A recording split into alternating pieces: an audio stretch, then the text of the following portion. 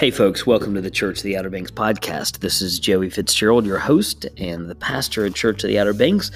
Thanks for joining us today.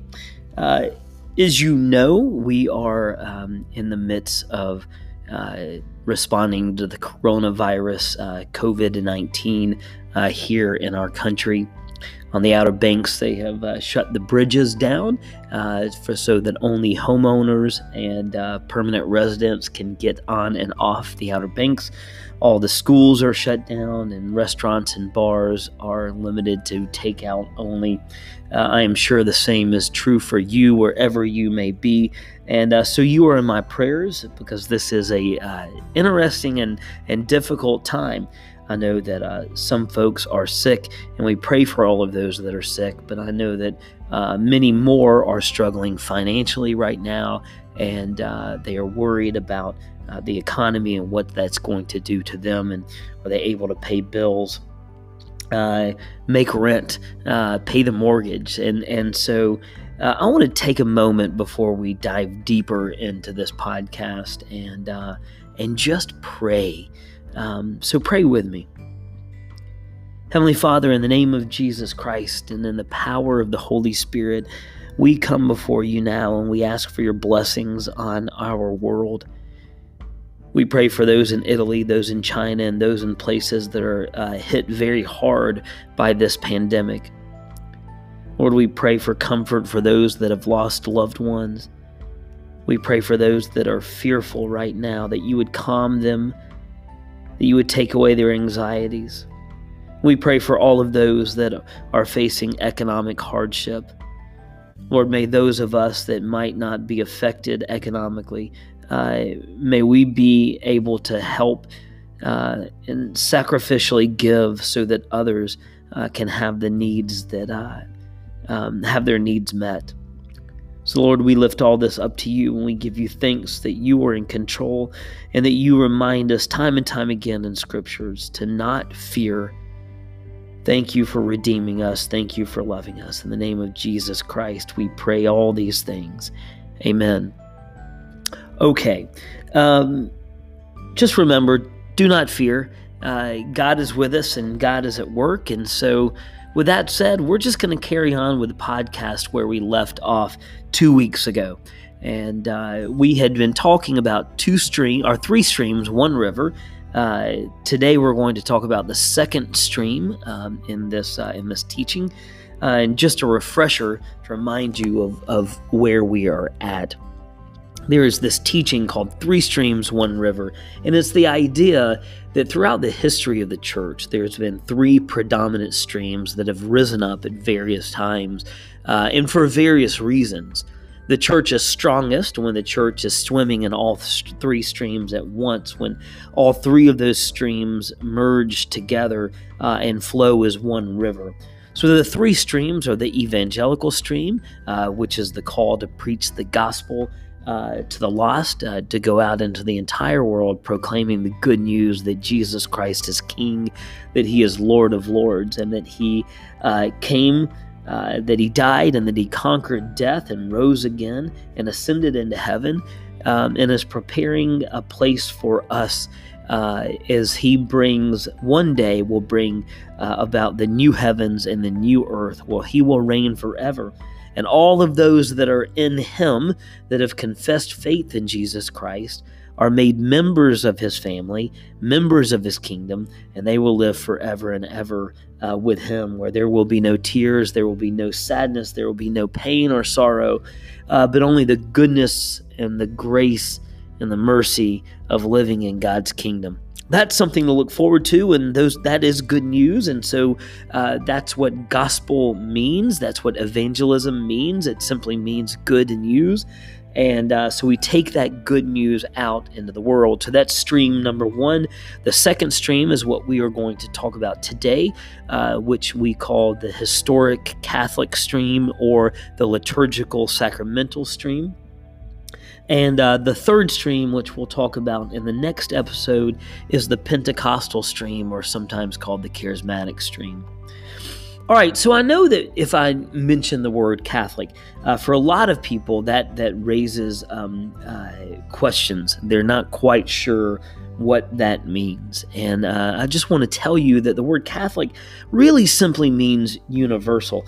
The way that the Anglican Catechism describes the word Catholic is this. It says, why is the church called Catholic? The term Catholic means according to the whole.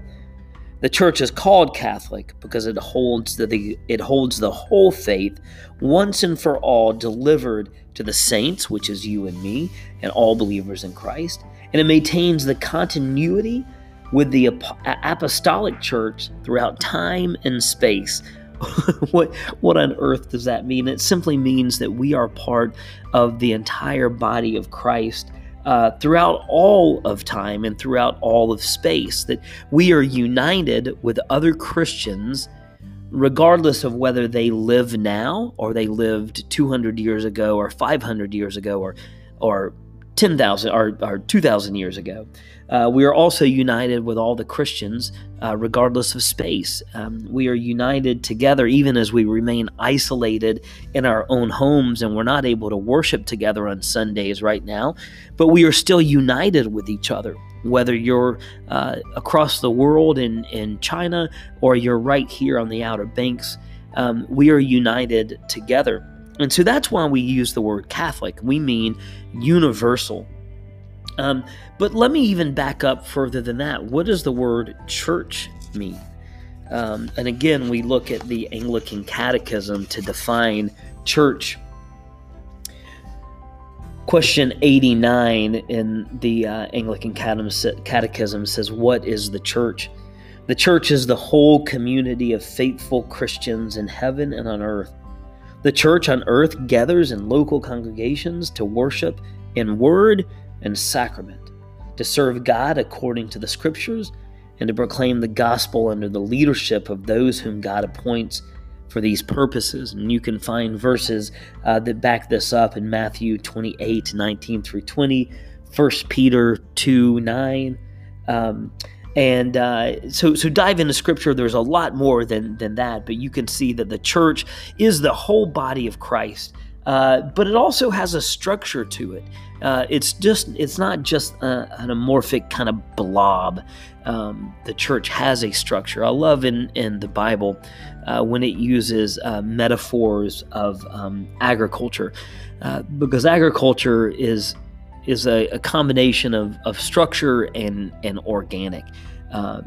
If you were to plant a vineyard, you couldn't just plant your grapevines. The grapevines need structure in order to grow and thrive. And so I think the church and God's people are best described in those kind of terms, agricultural terms.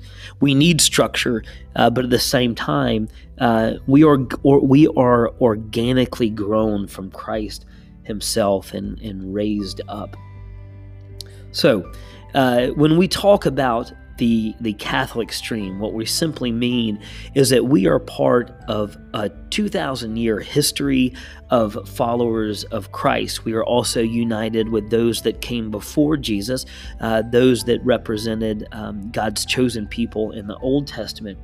We are united in Christ to all of those who are in heaven and all of those that came before us and all of those that are in Christ now. So often churches, I think, forget this, and they see themselves as isolated beings and kind of see their church in a more individualistic pattern. But we don't want to do that, and I think the church really loses something when they forget their history and when they isolate them even from other churches and other even denominations in this world today. We need to be connected with one another. Just this past Monday, I met with 3 other church pastors, and we got together. There was a Methodist, a Church of Christ, and charismatic, non-denominational church pastor, and we got together and we prayed. We prayed about the COVID-19 and the spread of the coronavirus. We prayed for each other, for our churches. We prayed for our world, and it was a beautiful example of the body of Christ coming together, crossing denominational lines, and holding hands together as the body of Christ. And so that's what we want to look to, both in space, but also in time. And I think this is the one that really gets to, or the one that a lot of people forget these days. And that is, we have to be connected to the church that came before us. This is important.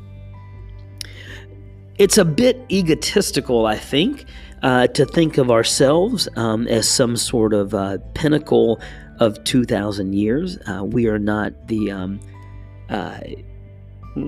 crowning achievement of 2,000 years of Christianity. We simply sit in the same line as our brothers and sisters in Christ. So we're no better than they are. As a matter of fact, in a lot of ways, the earlier church and the churches before us might have had a clearer understanding of the gospel. Sometimes in our world, because we're so inundated with modern communication, with the internet and social media, that we allow those things to filter in our minds first. And so we approach Scripture trying to get Scripture to align to our own lens, to our own vision of the way that we see the world. And that's the opposite way that we're supposed to see Scripture. Scripture is supposed to conform our life to it, not the other way around. And I think a lot of churches, a lot of Christians are trying to conform Scripture to modern thought and modern understanding. I hope that makes sense. And one of the ways to fight against that is to look back and see what the 2,000-year history of the church has taught us. We need to understand that the things that we are experiencing in this world, the various sins, the various trials, the various temptations, aren't new to us. Sexual sin, sins of greed, war, violence, all of those things have been around. They're not new. And our brothers and sisters in Christ that came before us have written about it. They have come together in mighty church councils. They have come together in unity to express how the church should view these things in light of Scripture. Again, Scripture is the plumb line. Scripture is the thing that defines all else. And so we have to look at our own current context in light of what the church has said before us. And I think a great example of that, and I'm not going to go into detail on this, but a great example of that really is the way that modern culture views human sexuality, the way we view gender. These are not new issues. These issues have been around for 2,000 years, and the church has been very, very clear on its teaching for 2,000 years. The modern Christian view of sexuality is not an invention of puritanical viewpoints on sex. This actually, the teaching of one man, one woman in a sexual relationship that's confined to the marriage, that's not new and has been around forever.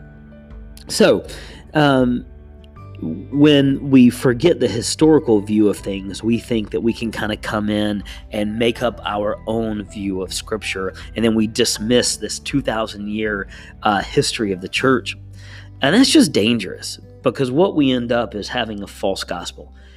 We end up with a gospel that is conformed to our worldview rather than having our worldview conformed to Scripture.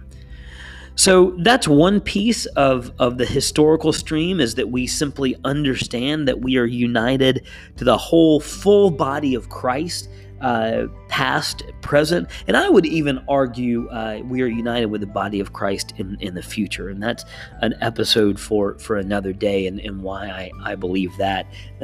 But I do think that we are united to the entire body of Christ in this in this miraculous way.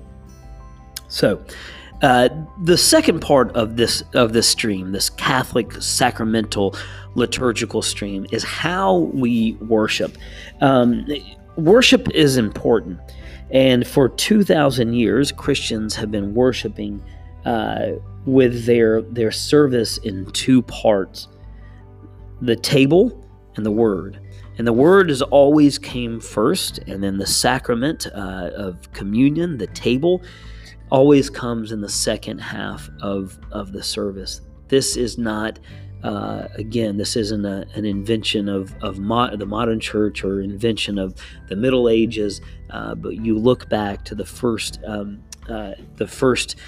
generation of followers of Christ, and you see that their worship pattern was just this. They proclaimed the Word of God, reading scriptures, reading Psalms, and working in the power of the Holy Spirit to proclaim God's Word. And then the service always moved from that into celebrating Holy Communion. And listen to what Paul writes. Paul's speaking of Holy Communion, and he's giving the church in Corinth instructions on taking communion. And he says, "For I received from the Lord what I also delivered to you." So let's stop there. Paul received this teaching from Christ himself. And we know that Paul has had amazing encounters with Jesus, where Jesus appeared to him. Even though Jesus had already ascended into heaven, Christ came and appeared to Paul himself. And so Paul is saying, I received this directly from Jesus, and now I'm delivering it to you. And then he says, "For I received from the Lord what I also delivered to you, that the Lord Jesus, on the night when he was betrayed, he took bread. And when he had given thanks, he broke it, and he said, 'This is my body, which is for you. Do this in remembrance of me.' In the same way also he took the cup after supper, saying, 'This cup is the new covenant of my blood. Do this as often as you drink it in remembrance of me. For as often as you eat this bread and drink this cup, you proclaim the Lord's death until he comes.'" Folks, these are words that I say at church every single Sunday. It's not words that the church invented. These are words that were inspired by the Holy Spirit that Paul wrote down and has become our holy scriptures. This has been the formula. These have been the words that have been said at the consecration of the Holy Eucharist for 2,000 years, which is pretty remarkable that we are worshiping in the exact same way that Christians have been doing since the very beginning. But why do we celebrate the communion last? Why does that become kind of the climax of the worship service? And it really is. I mean, folks, if you imagine, the arc of a story, the story is introduced at the beginning, and slowly the story begins to build and build and build and build, and then finally, in the story, whether it's a movie or a novel or a book, it comes to this great climactic moment, and then you have resolution, and then you come down on the other side, and the story ends. And this is exactly what we see in liturgy and in the way that we worship. The worship service begins, and the story begins to be told, and we read scriptures, we read from the Psalms, and we read from the Gospels, and then we expand upon that, and then we get to this final moment where we walk up to the table and we receive the Lord's body and blood ourselves. And that's the climactic moment. That's the moment that we build to. Why do we build to that moment? Why don't we build to something else? Well, again, we look at what Paul writes. Paul writes this in the 10th chapter of 1 Corinthians. He says, I speak to you as sensible people. Judge for yourselves what I say. The cup of blessing that we bless, is it not a participation in the blood of Christ? And the bread that we break, is it not a participation in the body of Christ?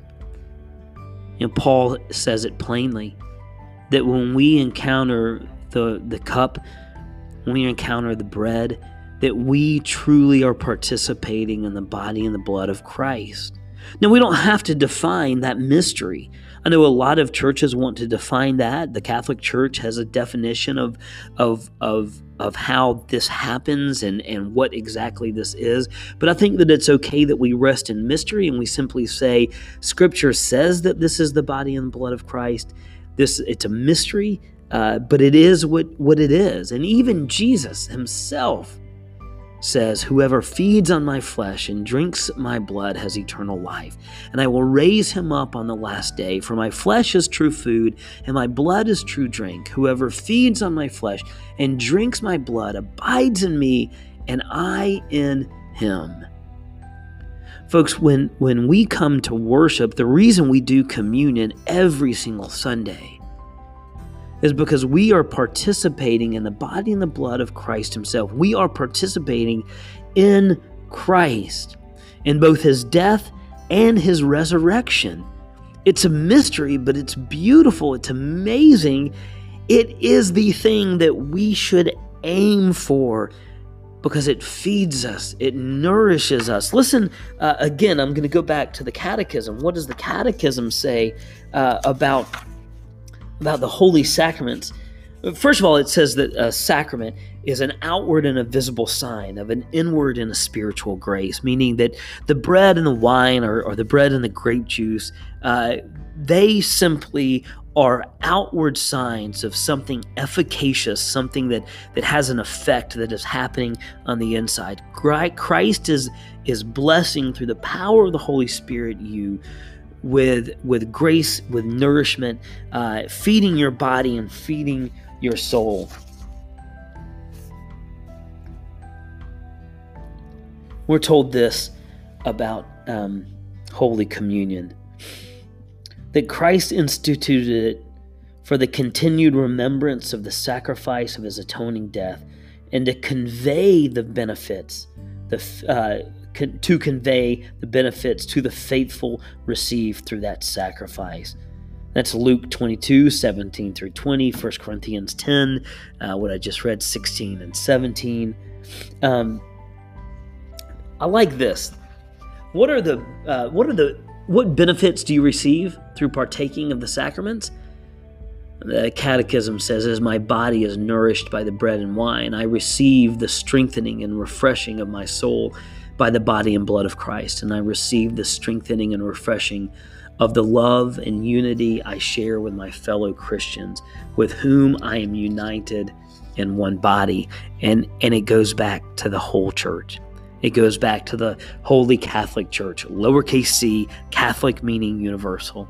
When we participate in communion, we are participating in Christ's death and resurrection along with the entire body of Christ. We are being united with Jesus, and we are being united with one another. This is something that can't happen simply in song, or it can't happen just in an emotional moment during the worship service. Those are good things. But it's only in communion, it's only in the Holy Eucharist that we are being united with Jesus and the whole body of Christ at once. That's awesome. So this is what we believe is true of this stream, the Catholic liturgical sacramental stream. We believe that we are one body with all Christians, past and present. We believe that we are being united with Jesus in the holy sacrament of communion. And so we design our worship service to come to a climax right at that moment of receiving communion. And then we end our worship service being sent out into the world, because at this point we have been nourished by God's word. We have been nourished through the worship of God in song, and we have been nourished in God's holy communion. So now that we are fed, we are strengthened. So we're sent out into the world to convey and to preach the gospel of Jesus Christ, to engage in the second stream, or in the first stream of evangelism. All right, so that is the first two streams. The stream of evangelism we talked about last time. This was the Holy Catholic Sacramental liturgical stream, and those two things are wonderful and they're powerful, but without the third stream, they lack power. And that third stream is the charismatic stream, the Pentecostal stream, the work of the Holy Spirit, and we will get into that in the next episode. All right, folks, I hope you enjoyed this. If you have questions, you can always reach out to me, and you can check Church of the Outer Banks website and Facebook page for different updates on what is happening in the life of the church, especially right now in the midst of the coronavirus. All right, folks, take care. God bless. I'm praying for you. Bye.